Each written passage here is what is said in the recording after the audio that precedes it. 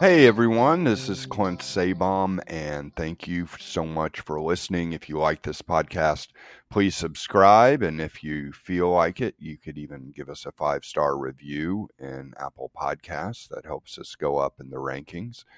And today I'm going to talk about the key to obsessive worry and the key to OCD. And it's not easy, but it is simple.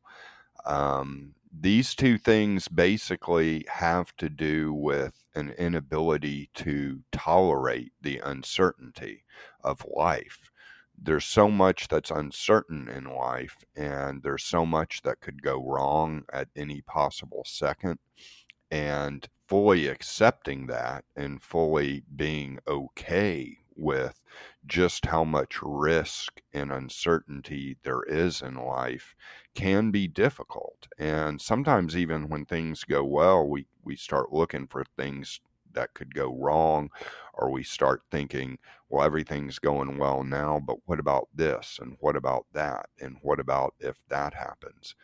And the key to beating this obsessive worry and OCD is to just be able to risk it, to be able to tolerate the uncomfortable feelings that come with accepting the uncertainty of things. So that lack of control, because OCD rituals and obsessive worries, in many ways, they're just a way for us to try to control. Either our behavior with OCD is trying to control something, or our thoughts are trying to control something.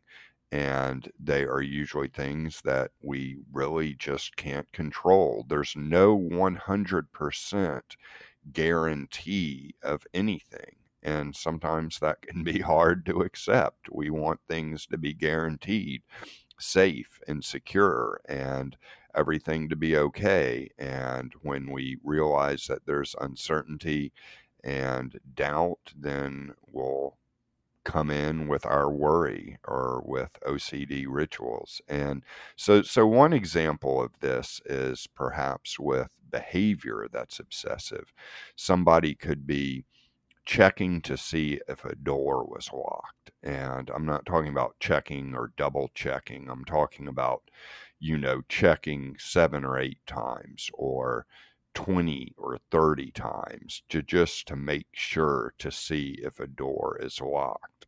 Because there's basically no 100% chance that the door is locked. I mean, I guess, the door could look locked, it could feel locked once, but maybe it's not fully locked. That's a possibility. Maybe it didn't lock right. That is a possibility.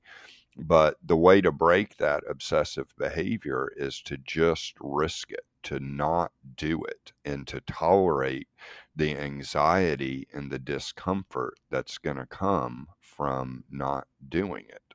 And tolerating that risk, that sense of risk, that sense of fear, that sense of doubt, tolerating that and not doing the ritual can be very, very hard the first time, but the more you do that and tolerate that anxiety, the more you get comfortable with it, and then the less you're going to want to do the ritual, because you start to realize life is uncertain and I just have to risk it.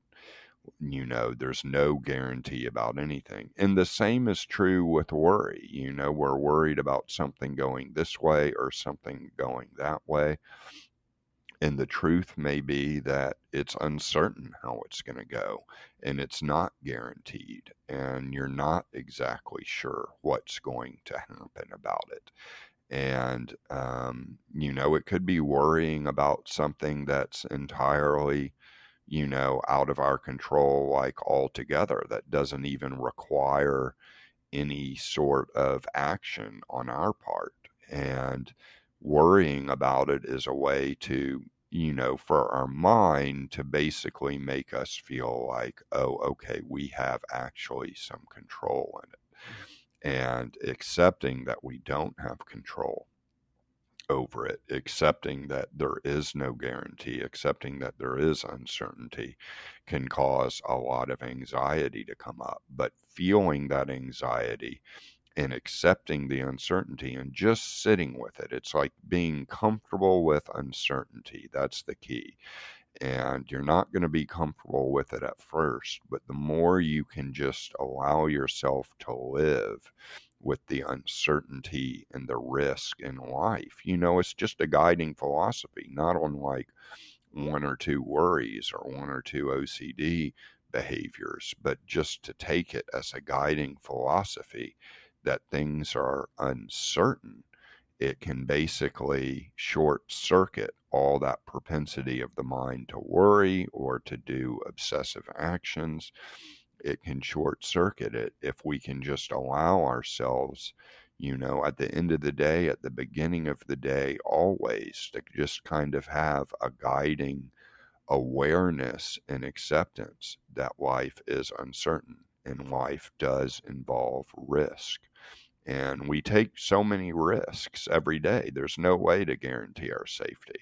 The world is dangerous. And a lot of times things go well and there's no danger, but then there's always the chance for it. I mean, just take driving in traffic, and how risky that can be, and how many people get hurt in car accidents all of the time. I mean, and that's just something that can be taken for granted, but that's just something that a lot of us will do every day.